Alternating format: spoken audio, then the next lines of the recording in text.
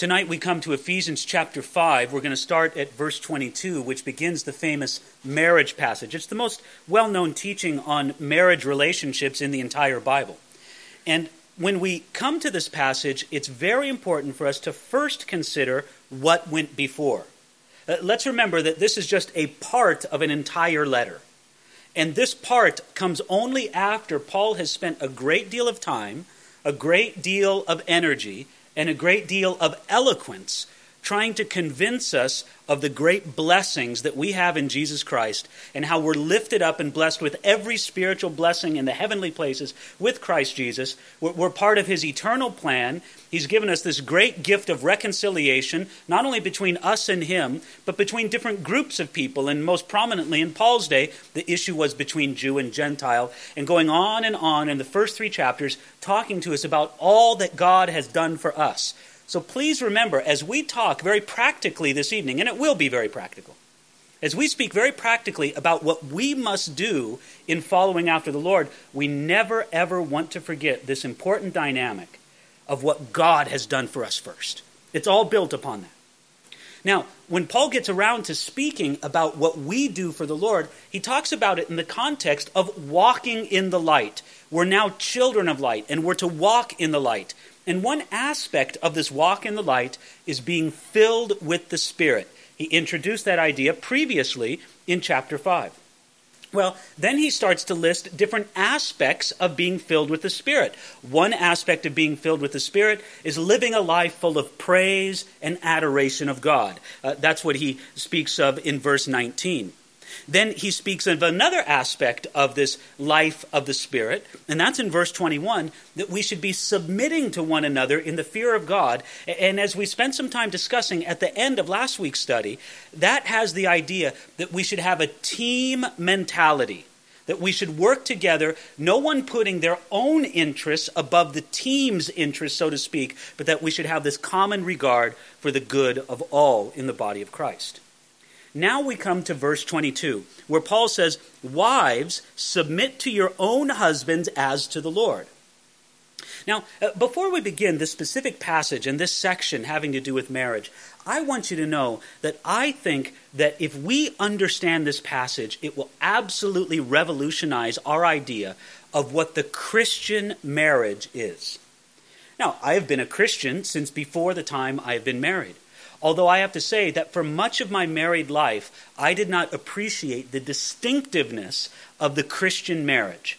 And out of a time of, I would just very honestly say, personal need, understanding my own sins and weaknesses and shortcomings as a husband, I felt very compelled that I had to understand these things for myself. And of course, if a pastor wants to understand something for himself, he should teach it to his people, because it's going to force him to dig into it very deeply. And as I went out to research different books and different authors as to what they had to say about marriage in general, I had to say that with most, certainly not all, but with most Christian books about marriage, I was profoundly disappointed. Because with most Christian books about marriage, the general idea was to give the person helpful hints to improve their marriage. The idea would be like this. Well, what you need to do is communicate better. And then it would give you 10 points to better communication. And then it would say, what you need to do is start spending time together. And so here's 10 points to have a great date night and things like this. Now, I'm not against such ideas. I think they're wonderful, and I think that if they were followed, they would improve most marriages. I don't think there's any doubt about that. But let's be honest. There's nothing distinctively Christian about those ideas. If a couple, a husband and wife of Satan worshipers, were to follow those 10 points of better communication, their marriage would improve. If they would start having a date night, Mr. Satan worshiper and Mrs. Satan worshiper, if they started doing that, their marriage would improve. And so what I started to understand was what we needed was something more than real good nuts and bolts how-to suggestions on how to have a better marriage. Listen, although I'm fully acknowledging there's a place for such practical instruction, I think that's even more important is to say, what is there distinctive about a Christian marriage? Is there anything that makes a Christian marriage different than a non-Christian marriage? Can I put the question, does Jesus Christ make any difference in marriage? Well, I think he does. Matter of fact, I think if properly understood, this passage teaches us how Jesus Christ revolutionizes the concept of marriage. And he begins, if we notice right here in verse 22, as I just read, that the marriage instruction begins by addressing the wives. Wives, submit to your own husbands as to the Lord. Now why? Why does he address the wives first? It's very obvious. It's because wives tend to be the bigger problem in marriage, therefore they should be addressed first. Now, I'm not hearing as much laughter as I would like to from that. Obviously, what I said was a joke. Matter of fact, there's no way, well, yes, thank you. You're helping me a little bit here. Of course, it's completely false to say such a thing. Nobody could argue for a moment that wives are the bigger problem in marriage, and that is not why Paul addresses the wives first, nor is it out of some kind of gentlemanly chivalry that says, well, ladies first, let's speak to the ladies first. It's nothing like that. Paul addresses the wives first because the particular idea in his mind is carrying out this idea of submission. That's just what he wrote in verse 21. He spoke about this general idea of submission in the body of Christ. And then with the idea of submission very much in his mind, he says, now listen, wives, in particular, you have a duty to submit to your husbands as to the Lord. Matter of fact, there's no question that Paul is continuing the thought from Ephesians 5:21. Submitting to one another in the fear of God. In many of the best ancient Greek manuscripts, Ephesians 5:22 doesn't even contain the word submit. It simply reads, wives, to your own husbands. But of course, everybody understands that's what he's speaking of. The topic is submission, and Paul focuses on a particularly important realm of submission, the Christian marriage, from the wife unto the husband. It's as if Paul said this, I commanded you to submit to one another in a very general way. Now, if you're going to do this in a general way, how much more should wives do it to their own husbands in the special relationship of marriage? So this is why he addresses the wives first, and then he says, wives, submit. Now, what does it mean to submit? To submit means that you recognize that someone has legitimate authority over you. It means that you recognize that there is an order of authority and that you are part of a unit, part of a team, and that you as an individual are not more important than the working of the unit or of the team. The person who is under submission. As I said last time we got together and we spoke about the word of submission in verse 21. It's a military word. It literally means to be under rank. To say, I recognize that there's some order of authority and I have a place in that order of authority and that there's someone over me in authority that I must submit to. You see, when we submit to God, we recognize his authority and we act accordingly. When we submit to the police, we recognize the authority of the police and we act accordingly. When we submit to our employer, we recognize the authority of our employer and act accordingly. So when a wife submits to her husband, she recognizes the authority of her husband and she acts accordingly. Now, let me make a very important point here that must be understood. Submission does not mean inferiority. This is a common misconception that people have. If it's a misconception held by the husband, he thinks, well, she's supposed to submit to me because I'm greater than her. No. If that misconception is held by the wife, she says, oh, the Bible tells me to submit. That means that he's greater than I am. Not one bit. Submission does not mean inferiority. If you want any evidence of that, look at the way that Jesus submitted to God the Father. Now, if you know your theology, you know that God the Son and God the Father are equally God. Yet God the Son submitted to God the Father. Why? Because he was inferior? No, he's not inferior.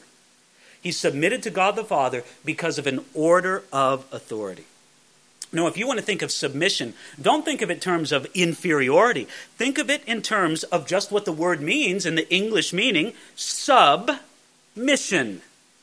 There is a mission for the Christian marriage, and that mission is obeying and glorifying God.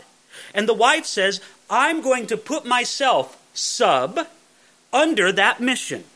The mission is more important than my individual desires. I'm not putting myself below my husband. I'm putting myself below the mission God has for our marriage and for my life. It's submission.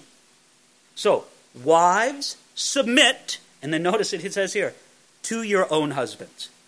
This defines the sphere of a wife's submission. How far out does a wife's submission go? I want you to understand, it goes as far as the circle of her husband. The Bible never commands a general submission of women unto men in society. This order is commanded only in the spheres of the home and in the church. God has not commanded in his word that men have some kind of exclusive authority in the areas of politics or business or education or any such thing. Not at all. No, wives, submit to your own husbands. And then here in the last part of verse 22, you have the 4 words that I think illuminate everything, as to the Lord. That's a crucial phrase. It colors everything that we understand about the passage. Now, I think that there have been 2 main wrong interpretations of that phrase, as to the Lord. What does it mean to say that the wife is to submit to the husband? By the way, I think most every Christian wife would say, well, yes, I'm to submit to my husband. They've heard it enough. Yes, I'm to. But what does it mean to do it as to the Lord? Well, one group might say the idea of submitting as unto the Lord means that a wife should submit to her husband as to God himself. Well, I mean, this is a popular way that this is taught, and I would disagree with it. The idea says, well, listen, you submit to God, right? In the same way you should submit to me. You submit to God in absolutely everything without question. Therefore, you must submit to me or to your husband in the same way. This thinks that as to the Lord describes the extent of submission. As far as you would submit to God, that's how far you should submit to your husband. As you can see, this is an interpretation that many husbands would like to hear. Now, there's a second wrong interpretation of this passage. Although, let me discuss this first one. This first one is wrong because even though it is true that the wife owes the husband a great deal of respect, I mean, after all, if you want to see, go to the pages of 1 Peter where Peter sets across this example when he praised Sarah as the wife of Abraham as an example of a godly wife because she called Abraham Lord. Now, it doesn't mean Lord in the sense of God, but it means Lord in the sense of master. That's a lot of respect. But still, nowhere does it go so far to say that you submit completely to God, you must submit to your husband in the same way. You know why I would say that with great confidence? Because simply put, in no place do the scriptures say that you should submit to another human being as if they were God. Now, does the Bible say that you should submit to your employer? Yes, it does.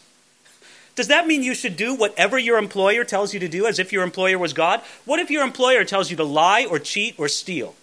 Should you do it? Well, that's your employer, right? You're to submit to them. No, we understand that there comes a place where you should obey God rather than man. There are limits to the submission that your employer can expect of you. There are limits to the submission that the government can expect of you. There are limits to the submission that parents can expect of children. In no place do the scriptures teach an unqualified, without exception submission, except to God and God alone. I would say that to violate this is to commit the sin of idolatry. So I would say it is flat out wrong to say that a wife should submit to her husband as if he were God. But then there's another wrong interpretation of this, and if you want to say this is the wrong interpretation that perhaps wives would like to hear. This wrong interpretation says that as to the Lord means that I'll submit to my husband as long as he does what the Lord wants. You see, that way the wife often thinks it's her job to decide what the Lord wants. And this interpretation thinks that as to the Lord defines the limit of submission. Well, this is wrong. Now, it's true that there are limits to a wife's submission, which we'll discuss in a few moments. But when the wife approaches the phrase, as to the Lord, in this way, then it degenerates into a case of, I'll submit to my husband when I agree with him. I'll submit to my husband when he makes the right decisions and carries them out in the right way. When he makes a wrong decision, well, then he isn't in the Lord, and I shouldn't submit to him. Now, let's be honest. There are many Christian wives who have that attitude. They have that attitude of, well, yes, I submit to my husband as to the Lord. When he's walking in the Lord and he's making the right decisions, I submit to him. When he's not making the right decisions, I don't submit to him. And she's the one who decides whether or not he's in the Lord or not. May I say very plainly, that is not submission at all. You see, except for those people who are just plain argumentative, everyone submits to someone else when they're in agreement. It's only when there is disagreement when submission is tested. For me to say to you, I'll submit to you when I agree with you, that's not submission at all. Because as soon as I don't agree with you, I say, well, I don't submit. You're not in the Lord anymore. So that's not what Paul is speaking about at all. Well, then what does Paul mean when he uses this phrase, as to the Lord? It doesn't define the limit of a wife's submission. It doesn't describe the extent of a wife's submission. No, instead, it defines the motive of a wife's submission. What does it mean? It means, wives, submit unto your own husbands because it's part of your duty unto the Lord. It's an expression of your submission to the Lord. You see, you're doing it for Christ's sake. You're doing it because he tells you to. It's well-pleasing in his sight. Now, if we understand this, I have to say, wives, and I just want to be very, very straight with you, this puts a great deal of weight upon your submission. Do you understand what this says? This says that your submission to your husband is part of your Christian obedience. This means that a wife's submission to her husband is a measurement or is part of her Christian life. When a wife doesn't obey this word to submit to her husband as to the Lord, she isn't only falling short as a wife, she's also falling short as a follower of Jesus Christ. Can I raise another implication of this? This takes this completely out of the realm of my nature or my personality. Now listen, this is how it is, and this is just human nature. You know how it is in human nature among men and women. Some people are naturally more independent, and some people are naturally more submissive. And it's very easy when submission is commanded for people who are kind of naturally submissive to just do it. I mean, it just kind of flows along with their nature anyway. It's not necessarily a great trial for them. But for those people who are more independent to just kind of say, well, that's not me. That's not my nature. That's just not my thing. I'm not really into that. Do you see what Paul says here? He goes, no, I'm not talking about your nature. I'm not talking about your personality. I'm talking about you as unto the Lord. You see, that is a very, very important statement. It also tells us that this has nothing to do with whether or not the husband is right on a particular issue. It has to do with Jesus Christ being right.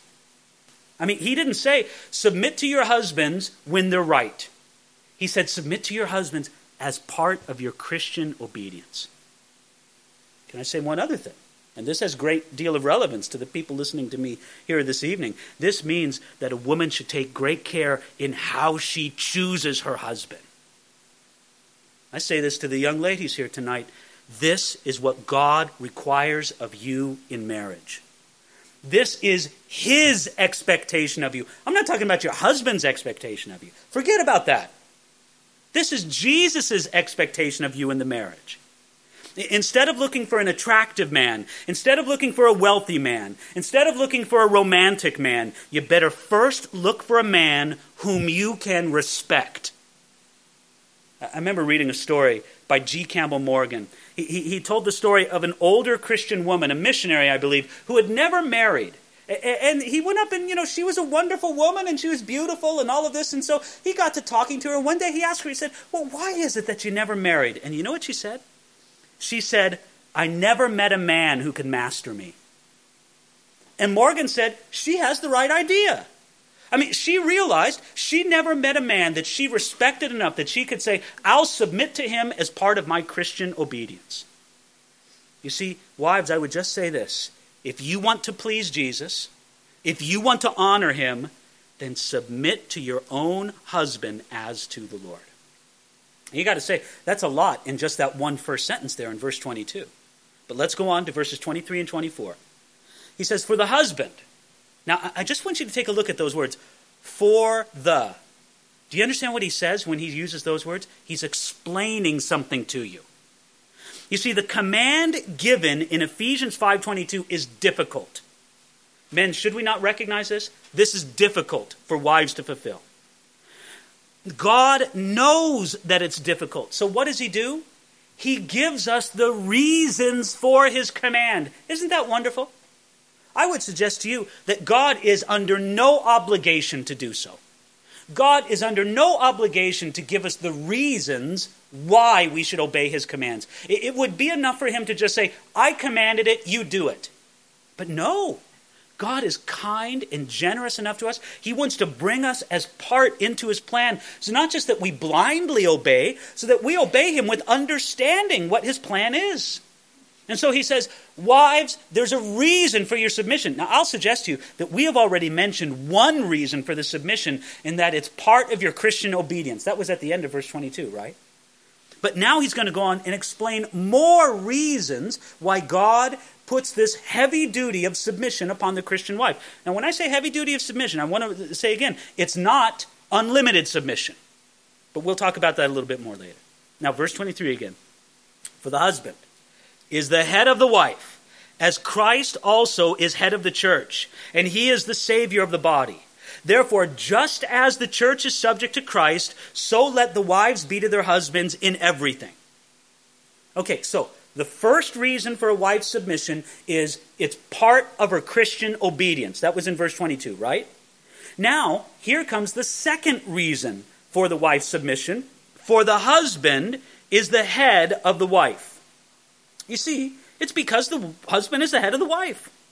In its full sense, the head there has the idea of headship and authority. It means to have the appropriate responsibility to lead and the matching accountability.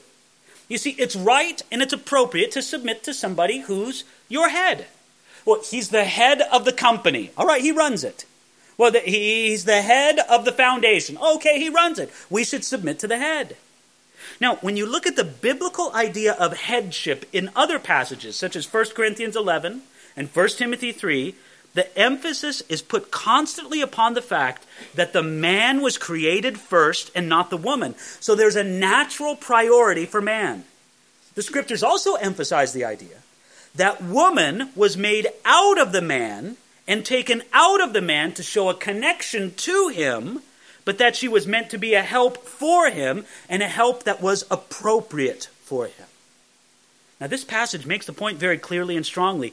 God created Adam first and then gave him responsibility over Eve. This happened before the fall. Therefore, the passage makes it clear that before and after the fall, God ordained there to be different roles between husband and wife. The difference in roles between husband and wife are not the result of the fall, and they're not erased by our new life in Jesus. And so he says the husband is the head of the wife. He's going all the way back to Genesis, all the way back before the fall, explaining this relationship between Adam and Eve. And so he says that this idea is very prominent here. It's one of the reasons why a wife should submit to her husband.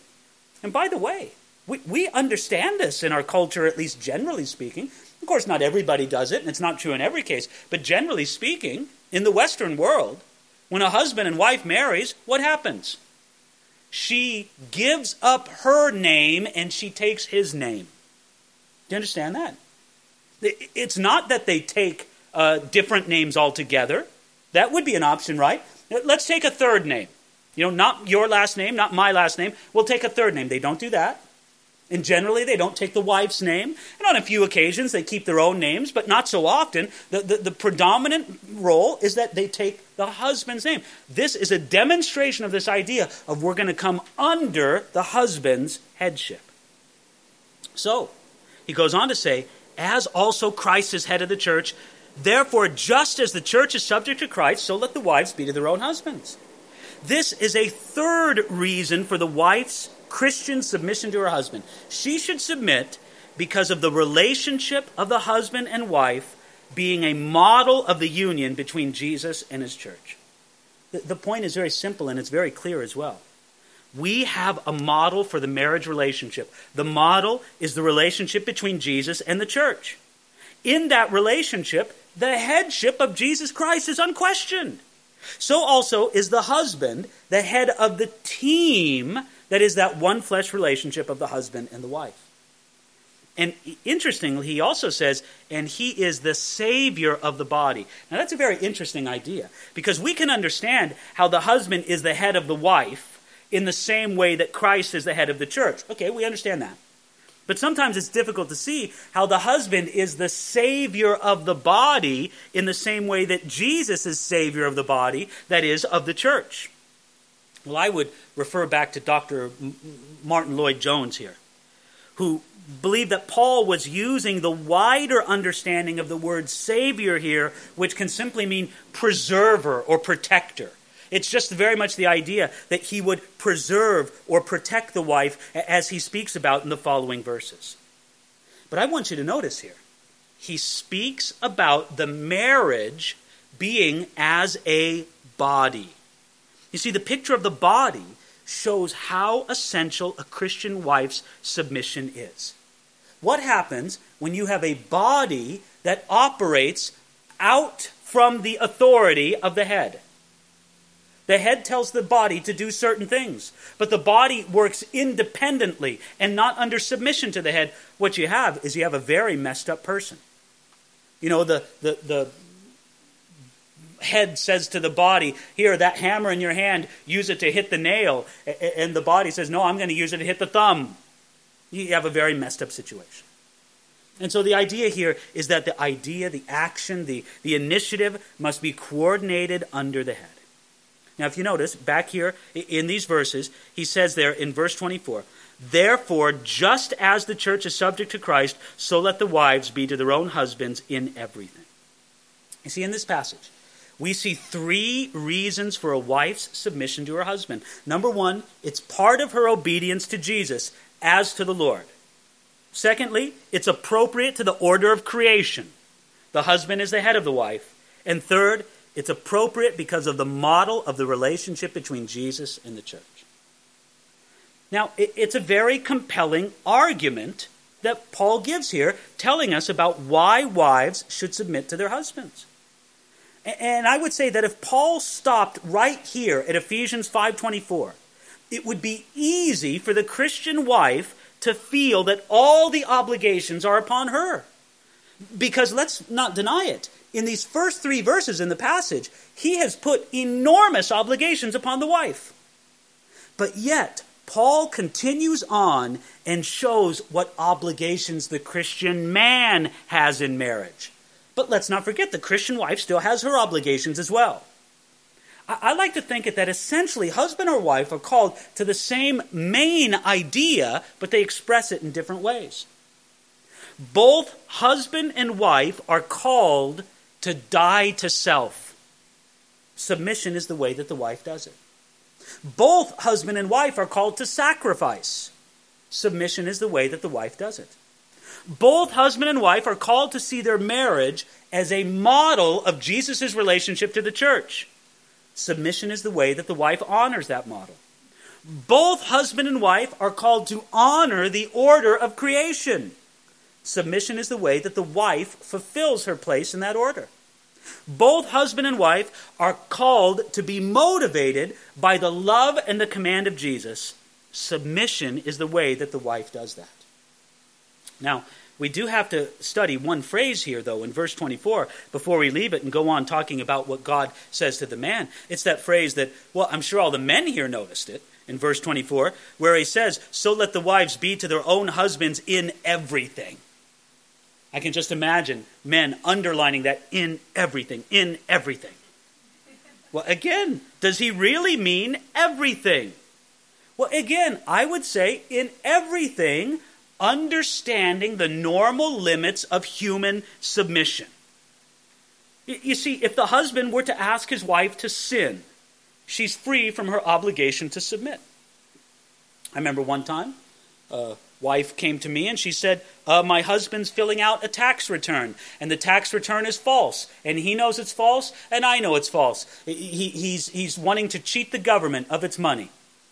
And she said, he's telling me that I have to sign the tax return. What should I do? And I told her, don't sign it and I'll back you up. He's telling you to lie. He's telling you to sin. Now, would anybody say that the Bible commands this woman to do this? No. Because the Bible always teaches that if a human authority tells you to sin, you're to obey God rather than man. And so what exception is there to the wife's submission? We would say, well, first of all, if the husband tells her to sin. Secondly, we would say, and of course this would be an extreme situation, but secondly we would say, if the husband is medically incapacitated or insane, she's free from her obligation to submit, right? Let's say some sad and tragic mental illness has overcome the husband. By the way, I've had those counseling situations. I remember very clearly the tragic case in our church family of a man who was afflicted with a mental disease that he had kept under control for many, many years, but had mysteriously and suddenly resurfaced. And basically the guy went crazy, and he told his wife to do crazy things. Now, would anybody say the Bible commands you to submit in such a case? I think not. The man is obviously medically incapacitated or insane. Third, I would say that if a husband is physically abusive and endangers endangers the safety of the wife or the children, the wife is free from her obligation to submit. She doesn't have to submit to his violence. If he says, stay in the room and let me beat you some more, let me endanger the children, I don't think there's any sane person who would say, well, the biblical command to submit means that you should stay there and take the blows. And then on a fourth level, I would say that when the husband breaks the marriage bond by adultery, the wife doesn't have to submit to it. You see, she doesn't have to submit to it and just accept it. The Bible says that she has the right to come out from under his rank in such cases. She has the right to divorce him. She has the right to say, no, I don't want to be under your authority anymore. The husband has no right to say, well, I'm the husband, I'm going to do this, and you have to submit to it. He has no right to say that whatsoever. Now, are there other instances, other cases? Well, some people talk about drug abuse or alcoholism. I would say this could be a category under medically incapacitated or insane or impaired in some way. If some husband is high on drugs or drunk and tells his wife to do something crazy or sinful, obviously she's not commanded to submit to it. So I want you to see that though the command for the wife to submit is very strong, because let's be honest, ladies, these four exceptions that we've spoke of, sin, insanity, physical abuse, and adultery, those four categories, most of what goes on in the marriage doesn't fall under those four categories, correct? And so this is a very, very strong command to wives that they should submit to their husbands. Now, but before I go on and speak in verse 25 to the husbands, I think we should take a moment and think about this very soberly. Men, do you realize that this is part of your wife's Christian obedience? Therefore, it's part of Satan's strategy to tempt her into making this difficult for her. You see, I find something common in husbands who feel that their wife isn't submissive to them. They have a way of taking it very personally. I would say to that husband, don't take it personally. She's struggling with this as part of her Christian life. And secondly, I would say, what, do you think you're some dream to submit to? Well, honestly, what if a husband were to clone himself, right? And so there's two men identical in their thoughts and their feelings and in their actions. And now you have to submit to that clone of yourself. How would you feel about that? No, thank you, many men would say. Well, what are you doing to be a kind of man that a woman would want to? Many men make submission to them from their wife a grievous thing. And let me tell you, that is a sin before God. You know what you're doing? You're tempting your wife into sin. Why are you making it hard for her to submit to you? This is part of her Christian obedience. You're tempting her. You're leading her into sin. You're not being a good husband. Instead of getting mad, instead of feeling personally hurt, if you feel your wife is not submissive to you, you should get down on your knees before God, and you should pray that God would strengthen her in the spiritual battle that she's going for. And you should pray for more grace as a husband to be the kind of husband that your wife could gladly submit to. Why are you being such a trial for your wife to submit to? Well, this is the question that the husband has to ask himself. He has to realize that this is part of her wife's Christian walk, instead of taking it so personally.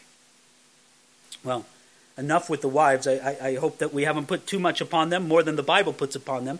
But it is a very, very strong word to them. So let's take a look at what God says to the husbands here, beginning at verse 25. He says, "Husbands, love your wives, just as Christ also loved the church and gave himself for her." Paul's words to Christian husbands safeguards his previous words to wives. Though wives are to submit to their husbands, it never excuses a husband acting as a tyrant over his wife. No husband is entitled to say that he's the head of the wife unless he loves his wife. So the reign of the husband is to be a reign and a rule of love. It's a leadership of love. You see, he just says, love your wife. Paul uses the ancient Greek word agape. And the ancient Greeks had 4 different words that we could translate love. And it's important to understand the difference between the words. But just to say this, Paul used the ancient Greek word agape here. And just to get to the point of it all, agape has to do with the mind more than the emotions. Agape doesn't really have to do with feelings. It has to do with decisions. And sometimes we erroneously describe agape as God's love. It's not entirely true, because men are said to agape sin in the Bible. The Bible says that men agape the world. But I'll tell you what agape can be defined as. Agape can be defined as a sacrificial, giving, absorbing love. It has very little to do with emotion, but it has a lot to do with self-denial for the sake of someone else. Agape is a love that loves without changing. It's a self-giving love that gives without demanding or without demanding repayment. It's a love that's so great that it can be given to the unlovable or the unappealing. It's love that loves even when it's rejected. Agape love gives and loves because it wants to. It doesn't demand or expect repayment. It gives because it's love. It doesn't love in order to receive. So understanding that, do you understand what Paul says here when he says, husbands, love your wives? You see, we can read this passage and think, and let me tell husbands honestly, isn't this what we often think when we read this passage? We think that what Paul is saying, husbands, be kind to your wives. Husbands, be nice to your wives. Now listen, there's no doubt that in many marriages that would be an improvement, but that isn't what Paul speaks about. What Paul really means is, husbands, continually practice self-denial for the sake of your wife. How do you like that? We liked it better when we just thought he meant, be nicer to your wife. No, this is lifting it far out of the realm of niceness and manners and all of that. He's saying you need to practice constantly self-denial for the sake of your wife.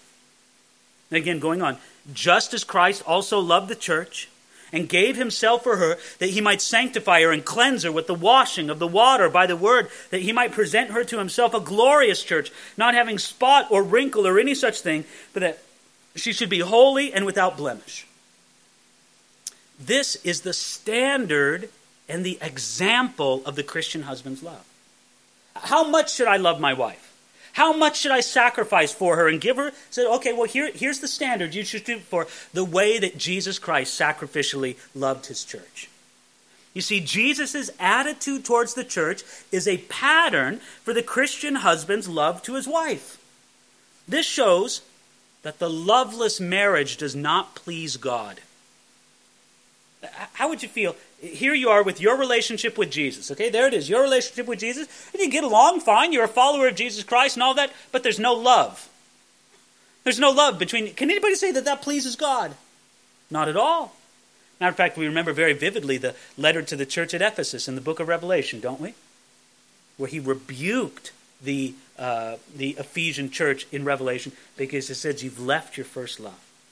The loveless marriage doesn't please God. It doesn't fulfill his purpose. Matter of fact, this is love that's given to the undeserving. You're to love your wife as Christ loves the church. Well, you say, well, my wife is such a stinker. You should see what a terrible lady she is. You know this. Paul would say, I'm sorry. I told you to love her the way that Christ loves the church. Now, I don't care what you think your wife is. I don't care how bad were you when Jesus Christ loved you? This has nothing to do with how good or bad you think your wife is, with how easy or hard you think she is to love. I told you to love her the way that Christ loves the church. Think of how terrible you were to Jesus, and yet he still loved you. This is the pattern that we're given. It's fascinating here how Paul is essentially teaching two things at once here. He's teaching us about the marriage relationship, but he's also teaching us about the relationship that Jesus has with his church. He's using the love as an ideal husband as a pattern. You could say that if you take the ideal love of a husband for his wife, that's the love that Jesus has for his church. But if you notice, he says, just as Christ also loved the church and gave himself for her. Well, husbands, it gets even worse for us. Not worse, really better. It gets better if you understand it. But the command gets stricter. It says, sacrifice. Jesus' action towards the church is a pattern. It helps us define what agape love is all about. It's self-sacrificing love. How should a husband love his wife? As Christ loved the church and gave himself for it. It was the church that he did it for and not for himself. So here's the husband. He says, well, listen, I thought God said that I was the head of the home. Listen, I thought my wife was supposed to submit to you. You are the head of the home. She is supposed to submit to you. Well, then why do I have to lay down my life and sacrifice? Why do I have to humble myself and give away my high-minded reputation, be a servant? I thought I was in charge. There's only one answer to that. You understand headship and submission in a very worldly way. You don't understand it in a godly way. What did Jesus do as the head of the church? What did Jesus do knowing that all authority had been given to him from the Father? He took a towel and put it around his waist and he went and he washed the disciples' feet. You see, we confuse a worldly understanding of headship and submission. Worldly headship says, I am your head, so you take your orders from me and you do whatever I want you to do. Godly headship says, I am your head, so I must care for you and serve you. Worldly submission says, you must submit to me, so here are the things that I want you to do for me. Godly submission says, you must submit to me, so I'm accountable before God for you. I must care for you and serve you. You see the contrast? And what a tragedy it is that so many Christian husbands understand this idea of headship and submission in very worldly ways. Instead, they should look at it the way that God paints it here, where he talks about that he might sanctify and cleanse her with the washing of the water of the word. When Jesus gave himself for the church on the cross, it also provided cleansing from every stain that sin makes. And since the work of Jesus on the cross comes to us through the word of God and the preached word, it can be said that we're washed by the water of the word. Now, this obviously speaks of Jesus' work for the church.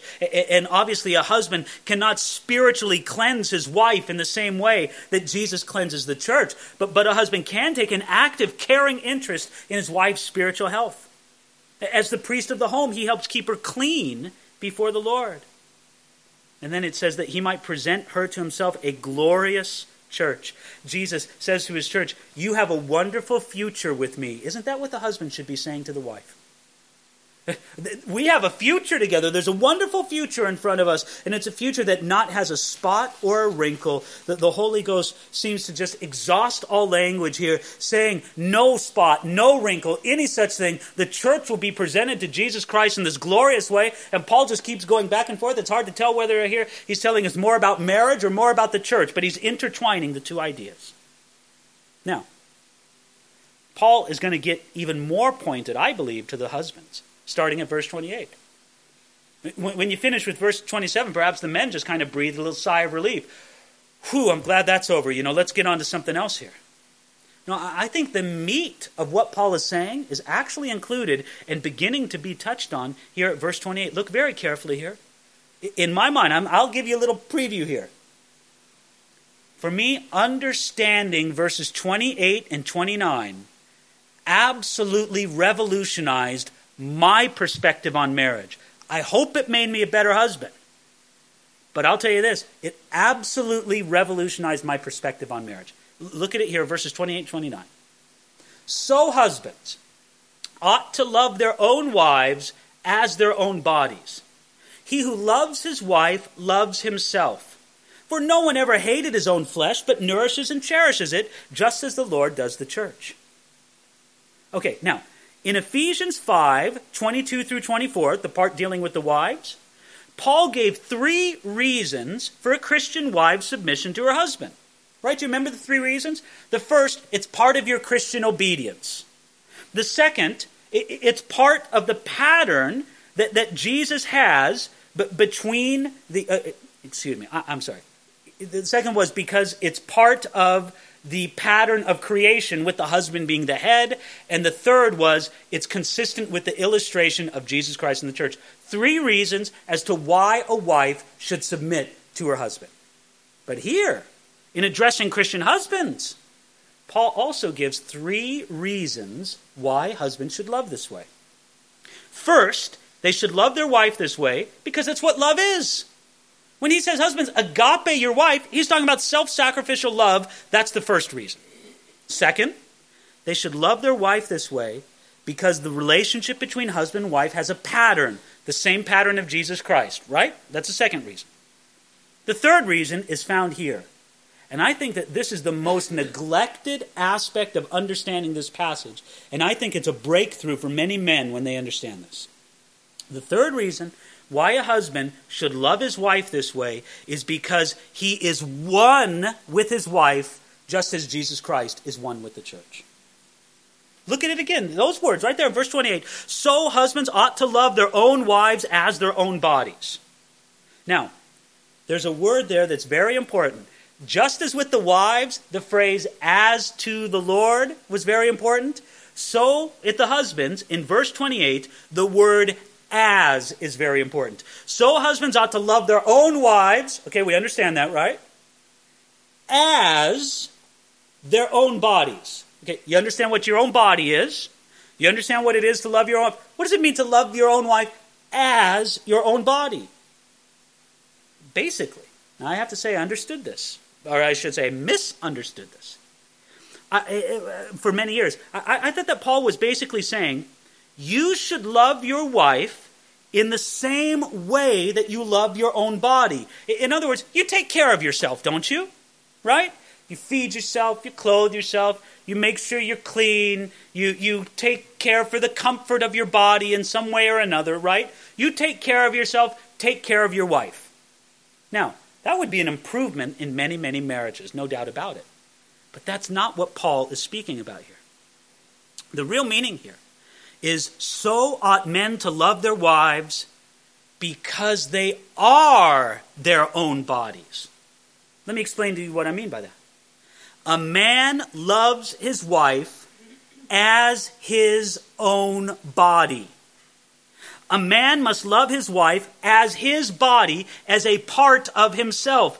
As Eve was a part of Adam, taken out of his side, so the wife is to man because she is a part of him. You see, this is it. The husband must realize that the wife is part of himself. You're one with her.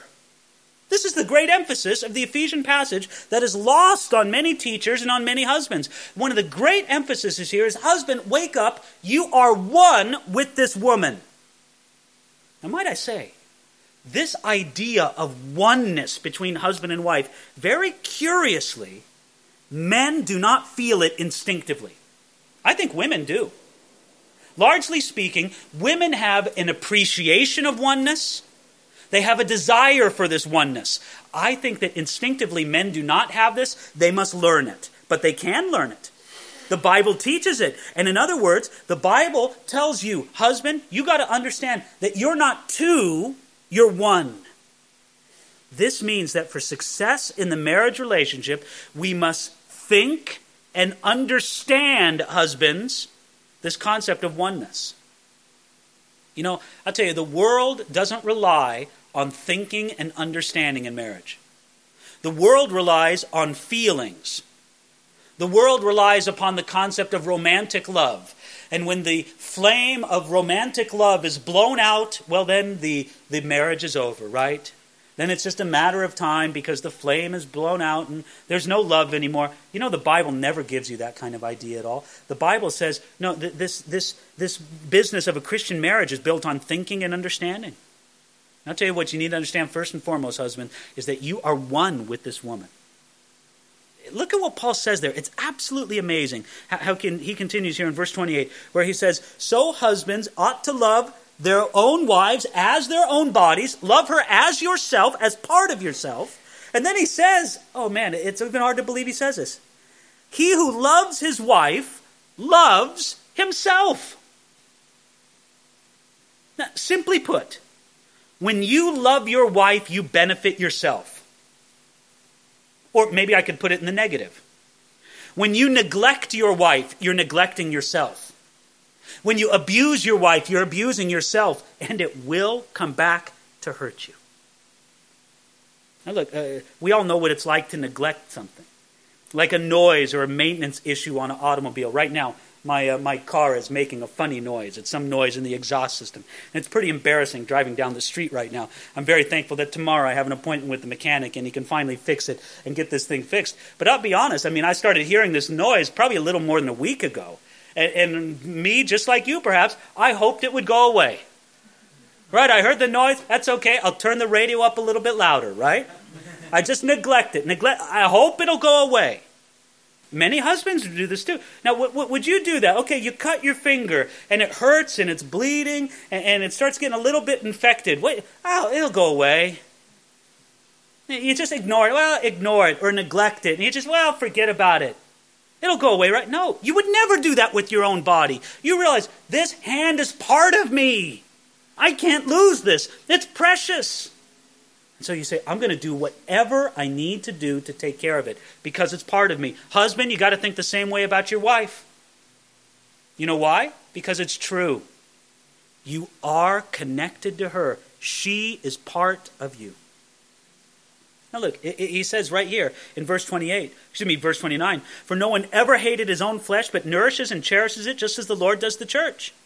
Any man in his right mind is going to take care of his own flesh, even if it's just in the sense of feeding and clothing and caring for his own body. He knows that if he doesn't, he's going to suffer for it.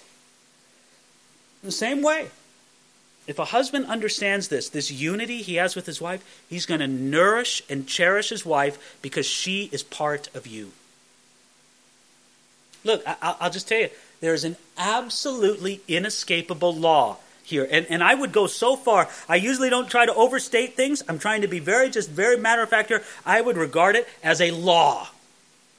And the law is simply this. You cannot bless your wife without blessing yourself. You cannot neglect your wife without hurting yourself. You cannot abuse or punish or hurt your wife without hurting yourself. But yet, how many men neglect this? How many men don't live like this? You know, there are men, and I have to say at times, to my shame, I have thought this way. There are men who are afraid of spoiling their wife. They're afraid of giving them too many compliments, of too much encouragement, of too many good things. Listen, husband, get that out of your mind. If you bless her, you'll be blessed. Can I just call you back to verse 28 here? It says here, verse 28, so husbands ought to love their own wives as their own bodies. He who loves his wife loves himself because she's part of you. Now, I have to say, when I first was thinking through this whole passage and teaching on it several years ago as part of a pastor of a previous church and all of that, I was here teaching through this series. And listen, you don't teach through a series like this without going through it with your wife first, right?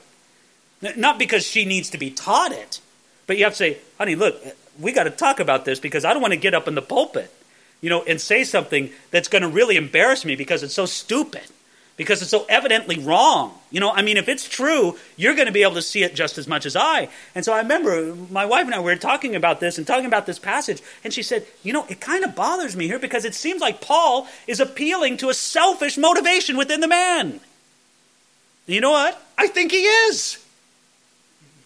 I think Paul is just basically saying, listen, dummy, I can't get you to love your wife out of some great, noble, self-sacrificing thing. Let me just put it to you another way. If you know what's good for you, you're going to love your wife this way. And might I say, that thinking has revolutionized my mindset about marriage, and I would hope that it has made me a better husband. To think in these terms, I cannot bless my wife without me being blessed. So what do you want to do? If you be blessed, you bless your wife. And when I'm not kind to my wife, when I'm not good to her, it always comes back badly on me. Not because she's vindictive, not because anything like that. No. Get that out of your mind. It's not because the wife has some deliberate pattern to return upon the husband. It's nothing like that. It's just a spiritual law. You are connected to her. You are one flesh with her. You can no more hurt her and get away with it than you could say, oh, my hand's hurting me. Well, you stupid hand, and take out a hammer and start hitting on it. Isn't that the way a lot of husbands are? Their wife is hurting. The wife is hurting over something, and they think that it's the wife's fault, and they kind of need to, wake up, you silly woman. And they start hurting the wife more because she's hurting. That makes about as much sense as pounding on your hand because it's sore. Husbands need to grab a hold of this. I remember once I heard about an occasion. It was illustrated very, very vividly. I heard a pastor speaking about this. It's not my story, but I think it's a good story.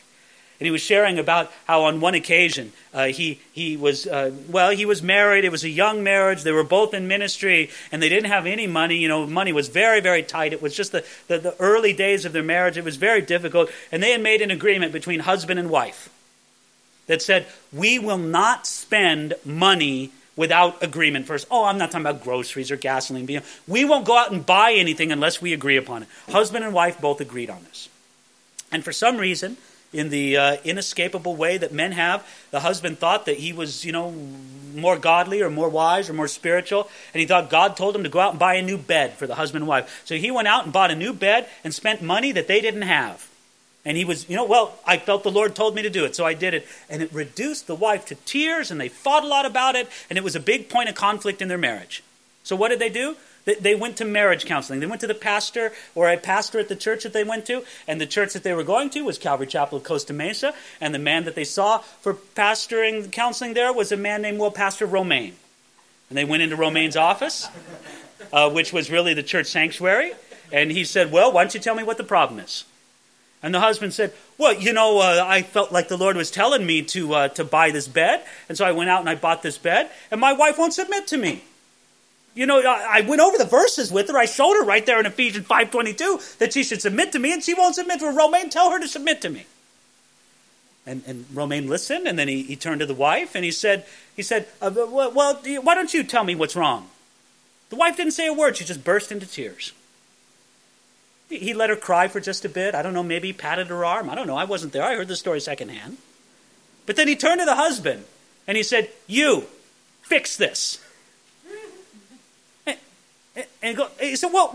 No, wait a minute. I'm the husband. She's supposed to say. He said, no, you didn't hear me. You fix this. You did this. You fix it.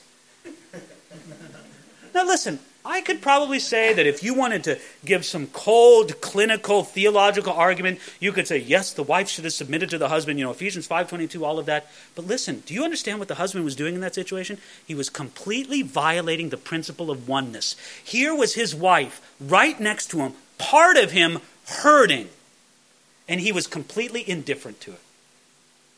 He thought the hurt was her problem, and it was her job to get over it.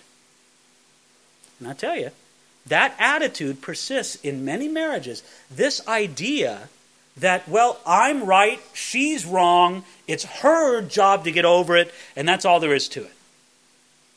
Listen, it was a turning point for me, and I say that reservedly because I don't want to make it sound like I've turned this great corner as a husband, and now I'm this wonderful husband, and that, because believe me, I still have my struggles and all of that. But even allowing for all of that, it was a significant turning point for me when I just made a change in my thinking in marriage. Because for many years, I had an unspoken prayer in my marriage. Now, again, I want to stress it was an unspoken prayer because I was too spiritual to actually vocalize it, right? We all understand there's things that you just shouldn't pray, but I have to be honest, this mentality was in my head. And the mentality was this: Lord, bless me and change my wife. Now, let me tell you, nothing improved in my marriage when I thought that way. Nothing. Until God well, through many different ways, God got a hold of me and showed me I had it exactly wrong. The attitude I had to have in prayer was, Lord, bless my wife and change me. You know, I have to say, I never pray. I don't think I have prayed for I don't know how many years for God to change my wife on anything. You know what? That is His business. And my wife is a godly woman. She listens to the Lord. God can change her a lot quicker than He can change me. I don't have to pray one bit that God would change my wife. I'm not trying to say that she's perfect. She's not, and I know she's not. But I will tell you this, she's a lot more responsive to the Lord than I am. And so what am I doing praying like I have to get down on my knees and pray that God would change my wife? What, are you kidding me? She's a lot more sensitive to God than I am. No, I need to pray that God would change me. And as for my wife, I pray, God bless her. You know what I have to say? I have to be honest and confess to you before my brothers and sisters. I confess it right now. That is a somewhat selfish prayer that I pray when I say, Lord, bless my wife. Because I know very well, if she's blessed, then I'm going to be blessed because I'm joined to her. I'm one with her. If she's happy and blessed, I'm happy and blessed. You know, if she's prospering emotionally and physically and spiritually, man, I am too. Hallelujah. And I don't know, I just think God knew that men were just such selfishly oriented guys that He said, I'll build the system to where it's in their advantage to bless their wife. It's in their advantage to do this. And I'll make it to when they do that, they get rewarded so much. Listen, I would say that the great missing idea for many, many Christian men is they don't think and act according to the principle of oneness. Anytime I have to talk to men about it, that's what I stress to them. And I say it seems to have been a blessing to the men that I have spoken to, and I know that it's been a blessing in my life, and I hope it's been a blessing in the life of my wife as well. Now, he goes on here. Let's take a look. Verse 30. We have to make our way through this passage. For we are members of His body, of His flesh and bones. For this reason a man shall leave his father and mother and be joined to his wife, and the two shall become one flesh. This is a great mystery, but I speak concerning Christ and the church. Paul here brings the analogy back in a circle. First, the relationship between Jesus and the church spoke to us about the husband and wife relationship. Now the marriage relationship speaks to us about the relationship between Jesus and His people. And he says, for this reason a man shall leave his father and mother and be joined to his wife. He's trying to say, this is what Jesus did for us. And what did Jesus do? He came so that He would be one with His people, be joined to His wife. And let me say, just as much as Jesus did that, and that's His goal with His people, that is the fact of Christian marriage. Husband, I'm not telling you to be one with your wife. I'm not telling you to do that. I'm telling you, you are one with her. You're joined to her. And that fact is either a blessing or a curse to you. Now, if you're being good to your wife and you're blessing her and you're honoring her and you're building her up, then that oneness is a blessing to you. But if you're neglecting her, if you're abusing her, if you're being harsh to her, then that oneness, well, that's a problem to you. He says, this is a great mystery, but I speak concerning Christ and the church, speaking to us about this great unity between Jesus and His people. Now, verse 33, let's just look at this summary comment to husbands and wives. Nevertheless, let each one of you in particular so love his own wife as himself, and let the wife see that she respects her husband. I think this is amazing.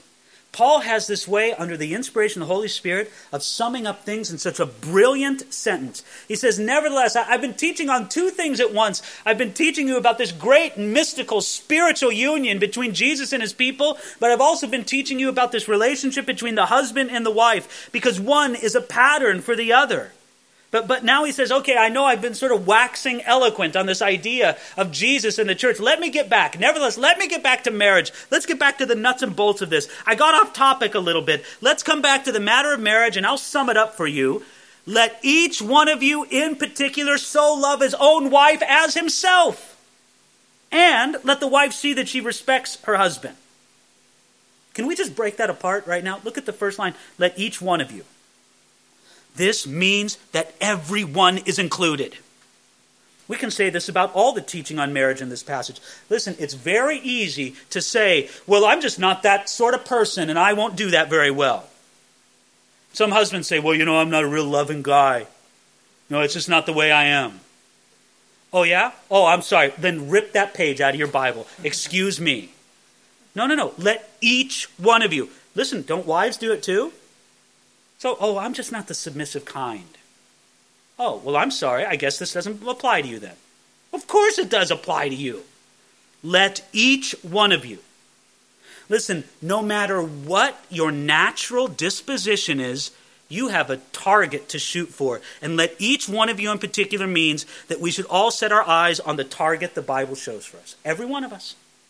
Nobody should excuse themselves from these commandments to husbands and wives because it goes against their nature. Welcome to the club. So what are you supposed to do? So love his own wife as himself.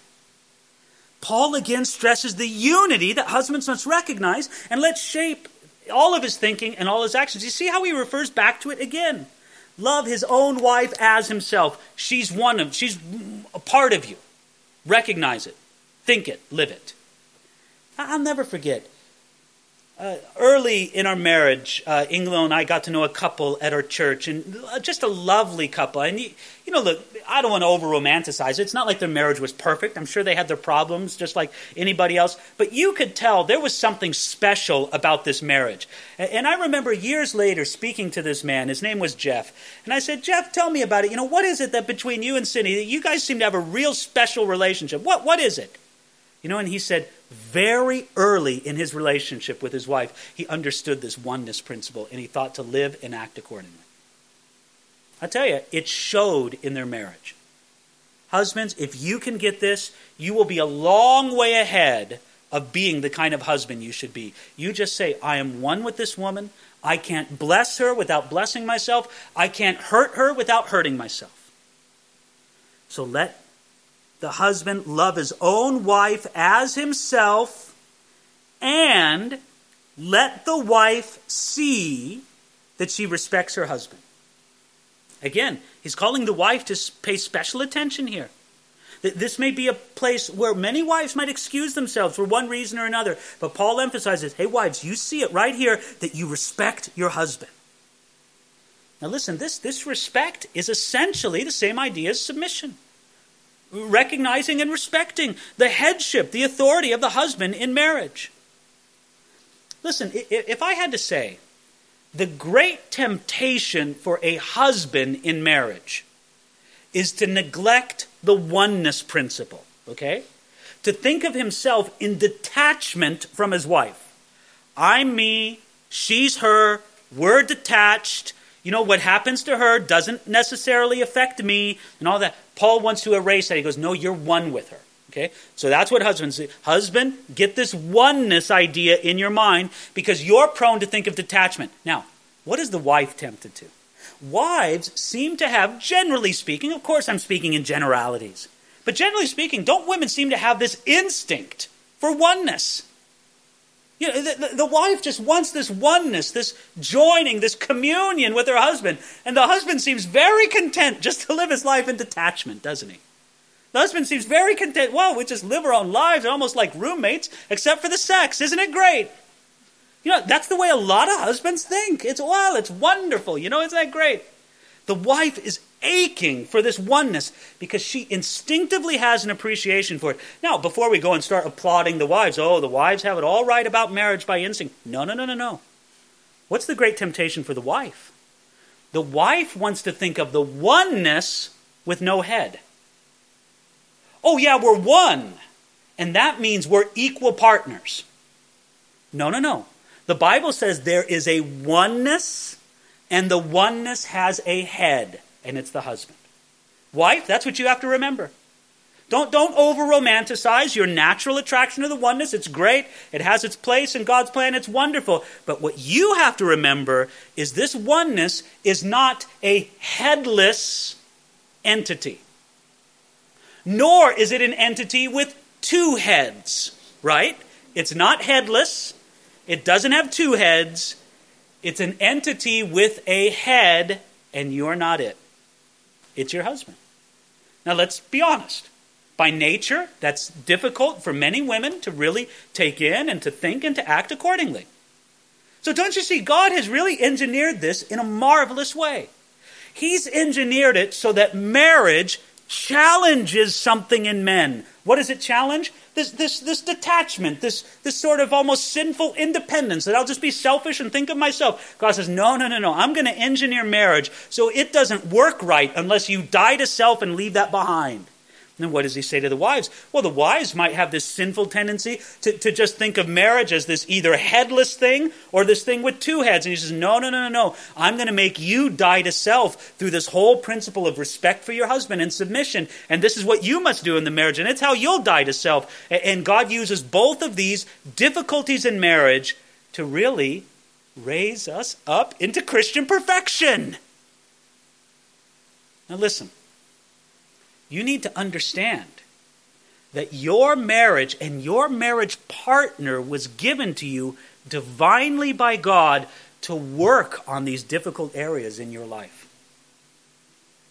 I think it's a turning point when we understand this. I know it was for me. Again, my wife is wonderful and has very, very few faults. But occasionally there's some fault or some weakness in her that will grate on me and rub me the wrong way and provide some kind of difficulty. Let me tell you, what I have learned over the years is now I look at that and I say, listen, this isn't easy, it isn't pleasant, but I need this. There is some divine reason why I need this. Because I'll tell you what, in my flesh, I know what I thought about my wife. In my flesh, I thought that God gave me a wife to make me comfortable and happy. Isn't that why he gave me a wife? So that I could be comfortable and happy. And therefore, when I wasn't comfortable and when I wasn't happy, my wife wasn't doing something right. And then I realized, what am I, a stinking pagan? No. God gave me a wife to work these things in my life of Christian maturity and perfection so that he could be raising me up into the image of Jesus Christ. Therefore, all the good points, all the blessings, all the strengths of my wife, of which there are so many in Ingalil, so filled with those things, those are a blessing to me, and those are used by God to bless me and shape me into the man that I am and that I will be. And even her weaknesses and failings have a divine role in that plan. Even her weaknesses and failings, of which there are few, have a role in God's working in my life. And so I don't have that carnal perspective anymore, or at least I try not to, of saying, oh, well, it's not easy. She's not making me happy or comfortable. Then it can't be right from the Lord. No, not at all. And so he says, again, summing it up brilliantly here, let each one of you in particular so love his own wife as himself, and let the wife see that she respects her husband. If Paul's message in this great passage could be boiled down into two principles that must govern our thinking and our actions as married people, those two are simply this. Husbands, understand that you and your wife are one, that you're a unity. Wives, understand that your unity has a head, your husband. Now, wives are very quick to embrace and understand the husband's principle. The wife wants that to be the governing principle of the marriage. Oh yeah, we're one. And the husbands are quick to embrace the wife's principle. And they want that to be the governing principle of the marriage, right? Oh, I'm the head. But you know what the solution is?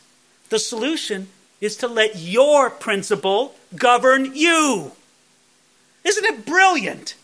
Haven't you noticed how the Holy Spirit puts it to us? He never ever says, Husbands, make sure your wife is submitting to you. Isn't that exactly how some husbands read it? No. It never, ever says that. No, instead it says, wives, this is your matter before the Lord. Husbands, this is your matter before the Lord. And I tell you what, some husbands become absolute biblical scholars when it comes to the commandments of the wife's submission. Listen, you knucklehead. Stop that. Let God deal with your wife about this. As I said before, do you think you're some dream to submit to? If you were a better husband, you would make it a lot easier instead of such a grievous trial to submit to you. No, we should let our principle govern us. When you have a husband thinking, I'm one with my wife, and I have to think that way and act that way, and when you have a wife that thinks, my husband is the head of our oneness, and I need to respect him and defer to him as the head, you're going to have a happy biblical marriage. And that's it. That is what is unique about a Christian marriage. So we need to lift our vision up. Listen, I would tell anybody, you want to have a better marriage? Yes, do the 10-point checklist on communication. Yes, do the date night. On and on, all the helpful hints that the books, even the Christian books, are filled with. Great. But if you don't understand these foundations biblically, you're not going to understand a Christian marriage. I don't want you to have a good pagan marriage. I want you to have a biblical Christian marriage. One that recognizes the unique glory of the Christian marriage as both an illustration and a reflection of Christ's glorious relationship to the church. You know what? You can have that. You can live it. Many people are discouraged. They think, I can't have it. It's beyond me. It'll never happen. No. I'm here to tell you that it can be that good for you. And especially I say to young people, the sooner you learn these principles, the better. You don't have to go through 10 or 15 or 20 or 30 years before you learn them. You can learn them and go into your marriage knowing what they are and enjoy that kind of blessing. Well, I kind of look at my watch and I see the time has gotten away for us, as I knew that it absolutely would. Though intending to go through the first 6 verses of Ephesians chapter 6, I think we'll end it right here. And next time that we're together, we'll do the whole chapter together. The actual first 9 verses go fairly quickly. So we'll end it here this evening now. Let's close in prayer. Father, when we see the glory of a Christian marriage, we realize, Lord, the wisdom of your plan, how you've given us this great institution of marriage, Lord, not only for our comfort, not only for our happiness, but Lord, for your great work of sanctification and transformation in our life. It's one of your keys to Christian growth for us, Lord. And so we're grateful for it. And Father, I pray that for those who are married, that you would give them the wisdom, that you would give them the biblical insight to live as Christian husbands and as Christian wives, underscoring these essential principles that we've seen here this evening. And Lord, I pray for those who are not yet married. I pray, God, that you would give them great wisdom and great ability to not only look for a prospective husband or wife, depending on these biblical principles, but Lord, also to build from the earliest stages of the relationship this understanding. So that, Lord, we could understand the great blessing that you intend marriage to be, both for our comfort, our happiness, but Lord, especially for our Christian transformation. We pray this, Lord, in Jesus' name. Amen.